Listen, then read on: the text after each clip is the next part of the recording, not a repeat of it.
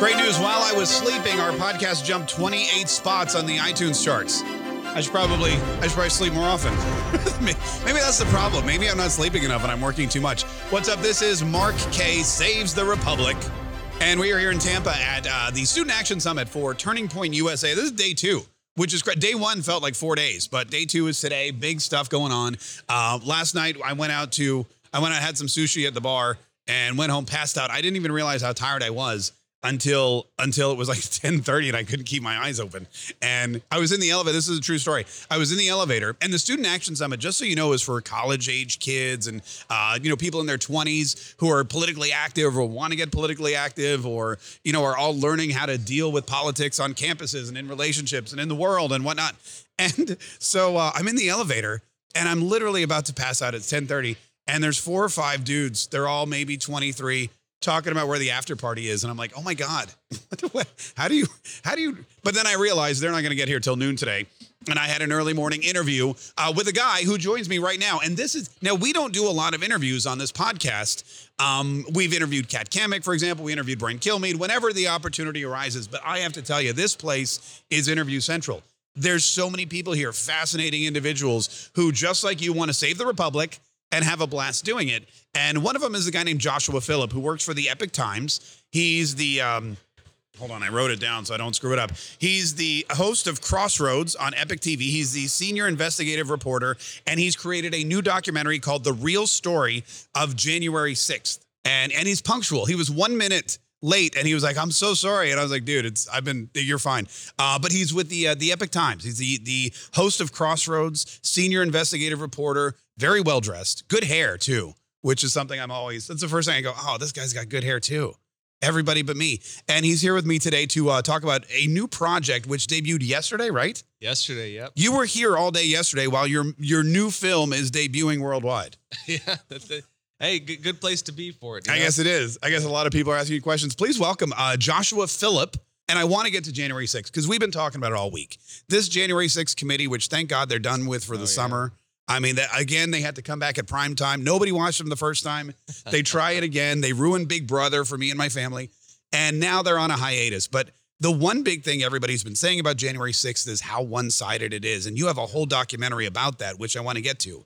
But first, tell everybody about your area of expertise regarding China and what you accidentally did.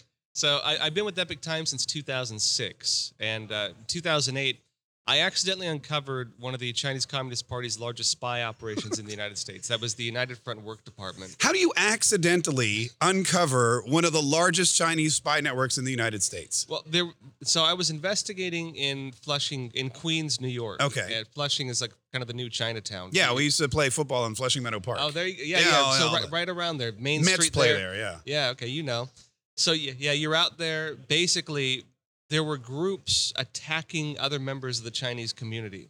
This was right ahead of the Beijing Olympics. Okay.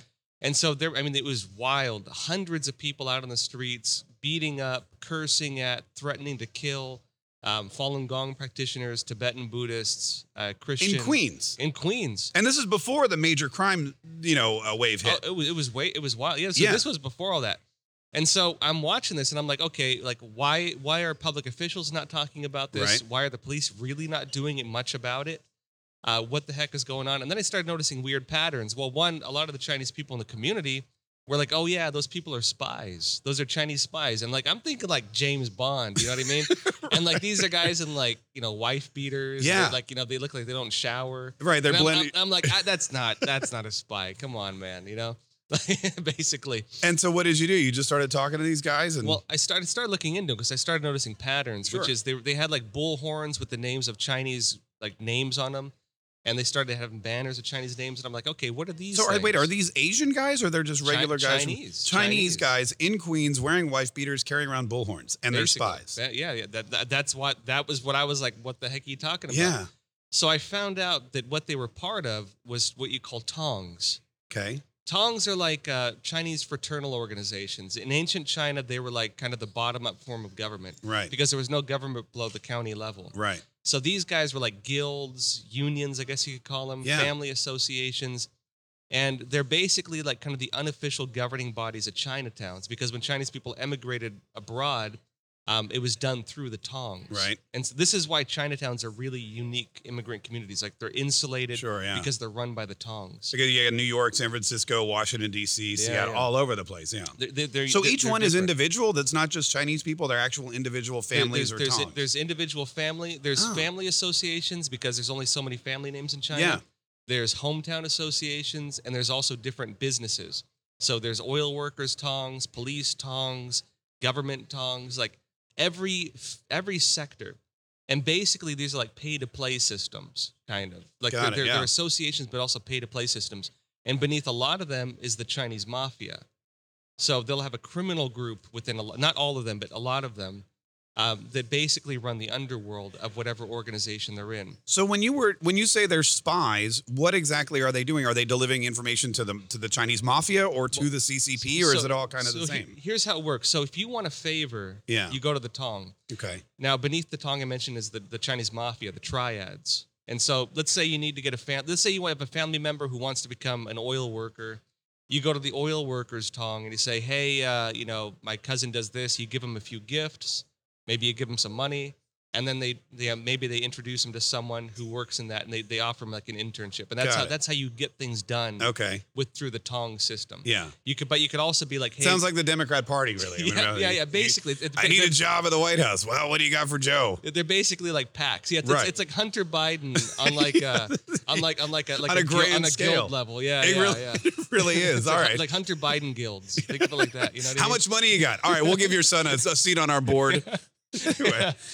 But you also do that for crime. Right. So you have a cousin who wants to immigrate from China. Okay, fine. He has to do some favors, and then he gets swept into the criminal system. Or you want to get involved in drugs or prostitution. Yeah. It's all that. So I found out one of the big groups there was what you call the Fujian American Association, which runs the Fuqing gang. And these guys are bigger than the Italian mafia. They're like biggest, one of the 10 largest transnational organized crime groups in the world. Wow. And they're human traffickers, drug traffickers, everything. The Fujian American Association that runs them is also the #1 affiliated organization with the Chinese Communist Party. Okay. So this is state-sponsored criminal activity on a global scale. They're not, the CCP is not going to throw them behind bars if they get caught or anything.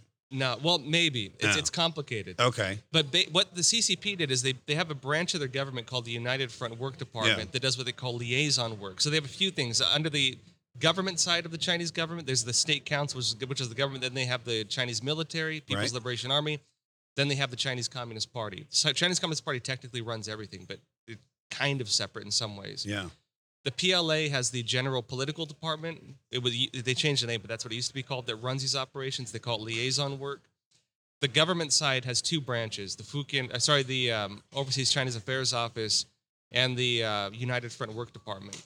And basically, they do what they call liaison work again, where they send agents to these Tongs, oftentimes working through the Chinese consulates, and they basically try to win over the allegiance of the Tongs. Got it. Okay. And then the Chinese consulate works almost like a local government office in each respective area of a society.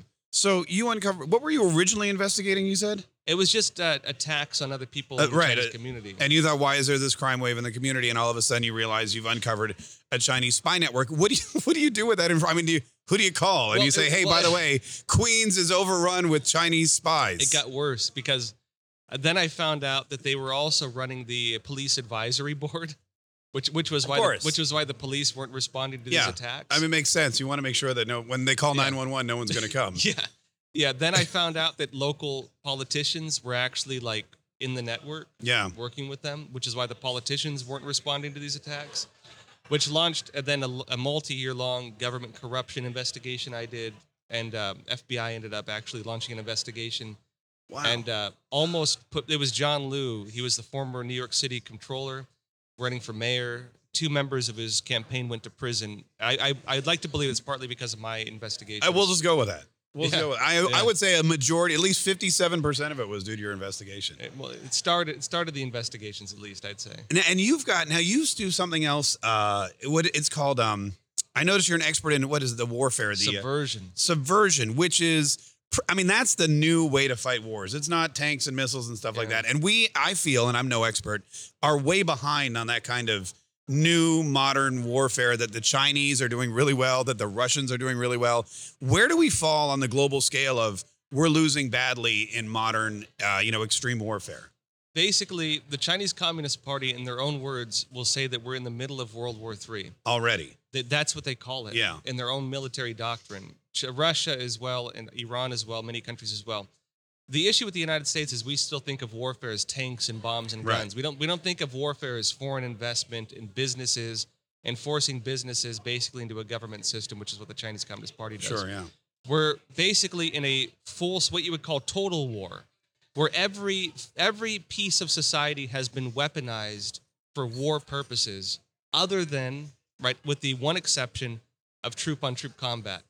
And we are almost totally unengaged in this war. So you're saying China, every aspect of human life, when you go to the bank, when you go to work, when you go on vacation, when you drive your car, whatever, is all weaponized. Here in the United States, the Pentagon is weaponized and nothing else is. Basically. So they actually have a phrase. A lot of China experts use this. It's a unrestricted warfare. Right, unrestricted. It was a book by two Chinese colonels at the time. They're different positions now. One is a general.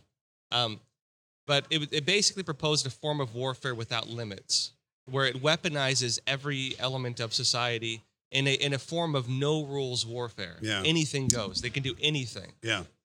And that's, I mean, it's really similar to, I remember when Israel, when they were under, I mean, they're still under attack, but in the 80s and the 90s, they said, look, if you're a citizen of Israel, you're in the military. Yeah. And you have to be prepared that you're going to get attacked at any time. I often wondered why post 9/11, we got close, but we didn't really grasp that concept where just being an American, you are an enemy to half the world. And people don't, I guess, really wake up to that fact. It's all fascinating stuff. And it's something that we should definitely talk about long form later. But I do want to get to the real story of January 6th, because as I said, it's what's in the news. And it is one side. I know Elise Stefanik, who's up from your neck in the woods the other day, she came out and she said, this is not a committee. This is not a trial, because there's only prosecution and no defense. Yeah. It's just a bunch of Democrats, a bunch of lawyers who are saying, you're guilty, you're guilty, you're guilty, you're guilty. No cross-examination. None of that. It's an inquisition. It really is. It's an inquisition. You know, they show up at your door. They say you're guilty of heresy. Yeah. You know, you're heresy against the democratic system, and they drag you off to their, torture chambers. It's like the Salem witch trials, Does she float? What else floats? Ducks float.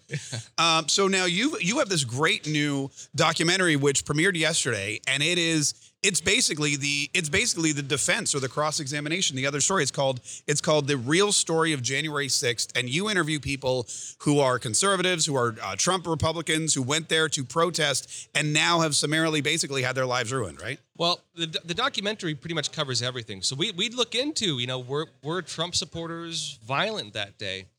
On the normal Trump side, we found very little of that. There was some which we acknowledge in the documentary, and we actually show some footage of it. But the main instigators are what we would call suspicious actors. The main instigators, ironically, are people who Ray Epps, that kind of thing? Ray Epps and those guys, Yeah. the 100-ish individuals who raided the Capitol with Ray Epps while Trump was still speaking, and who the FBI seems to have no interest in, those guys. I think the funny thing is a lot of Trump supporters are like, they want to see investigations into those guys. Right. And they're like, okay, I disagree with the fact that they broke stuff, that they overturned the police barricades, that they pulled down the don't enter sign so no one else knew you couldn't enter, that kind of stuff. They're like, they want to see investigations into those guys. And like, okay, why are they not looking into these guys? Which is the real irony with this. Right. And then you start looking at the footage of people who were arrested. Ashley Babbitt, for example, the guy who broke the window the window she climbed through, she punched the guy in the face. Yeah. Because she did not support him breaking that window. And then you find out that, hey, she looked around herself and she maybe very likely realized she was in a room with people who weren't like her. She was in a room with 20-ish suspicious actors, individuals, again, who are some of the main instigators who the FBI has very little or no interest in. These suspicious actors, as somebody who investigated it and you did this documentary, these suspicious actors, I know if you go onto the blogosphere, if people call my show all the time, they're convinced it's Antifa, they're convinced it's the FBI. Who is it really, or who have you been able to kind of uncover may have been one of these suspicious people? We do know a couple are Antifa, but the reality is we don't know fully because the FBI has no interest in them. There's very little information on them. One individual, for example, we have a video of him, and he breaks, and then he starts pulling out a window, and then he's standing by it, and we have it on video, and he's like, "Hey, why don't you tear off the rest of it?" Yeah. And this guy's like, "Well, because it'd probably be illegal." The guy turns his camera on the guy, and the guy tries turning like this, like, because he doesn't want to be on film. And then he starts trying to accuse someone else of doing what he just did, like weird stuff like this. But the documentary doesn't just look at that. That's one piece of what we look to. We also bring in Stan Kefart. He's the #1 expert on police use of force. So if you look in court databases, he's the #1 guy that courts will call in to testify on police use of force. And he's like, former top police officer in like a lot of different counties. I mean, he's not by any way like an anti-police guy. So when you say police use of force, you're talking about like crowd control, riot gear. Exactly. When do you use tear gas? When do you use rubber bullets? What's excessive force? That kind of thing. Exactly. And so we actually go over multiple angles of footage throughout that day of, altercations police had with the crowd, of actions of the police. And what we find basically is that he's saying the police were committing crimes left and right. They were committing crimes that they should be in prison for, some of them. He says the shooting of Ashley Babbitt, for example, based on video analysis that we went through, he says it's a murder. The killing of Roseanne Boyland, the woman who collapsed in the tunnel, who was trampled, police beat her unconscious body, for example, that was assault under color of authority, and the woman who committed that crime, the police officer, should be in prison for it, or at least face trial for it. We have videos, for example, of officers running around crazily. One in particular, his behavior is different from the other officers near him. Right.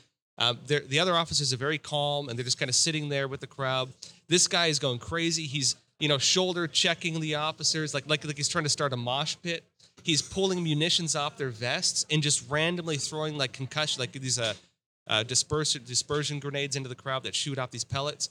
These things are just blasting deep in the crowd. He's grabbing cartridges for his taser off random officers, walking up and just shooting random people with it, not arresting them, not administering aid, suggesting he's not doing it to either disperse or arrest the crowd, which means he's instigating the crowd, which means the whole thing very likely could be entrapment based on the behavior of some of these, and that's just one example. And these officers were with what department? I mean, you've got the Capitol Police. And later on, you got DC the National Metro, Guard. You got and DC Metro Police.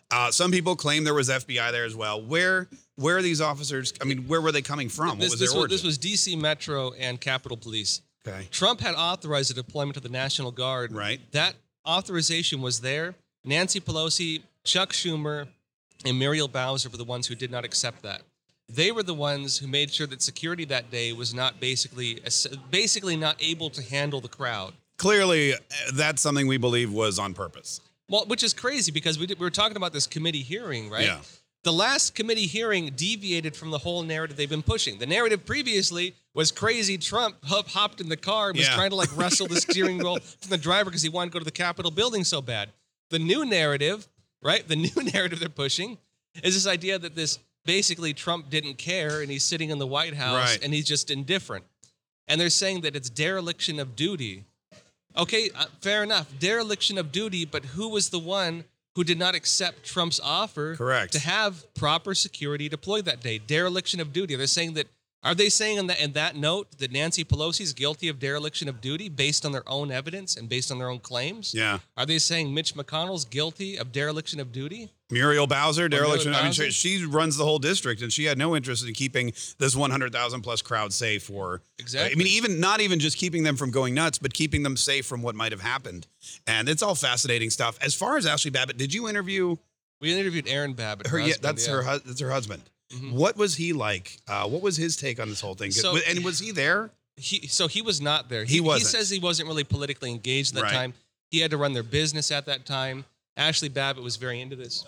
She was a lot more political than he was. I mean, Aaron's a very stoic guy. He's like, burly, kind of former, he's a former military guy. He did security before a nuclear power plant. And he's very kind of like hardened, and he's very hard to crack. But there was one point where actually you could tell that he was still bothered by this. He says he feels like he hasn't properly just faced the emotions of all of it yet. Poor guy, he was watching TV and just sees his footage of his wife, dead, and he actually blacked out, lost consciousness. Yeah. And now to see it over and over again, and he's getting harassed. People are threatening him. and then sending him photos of his dead wife. Like the guy's getting harassed like you wouldn't believe. I mean, it's all just when you hear that kind of thing, it makes you angry.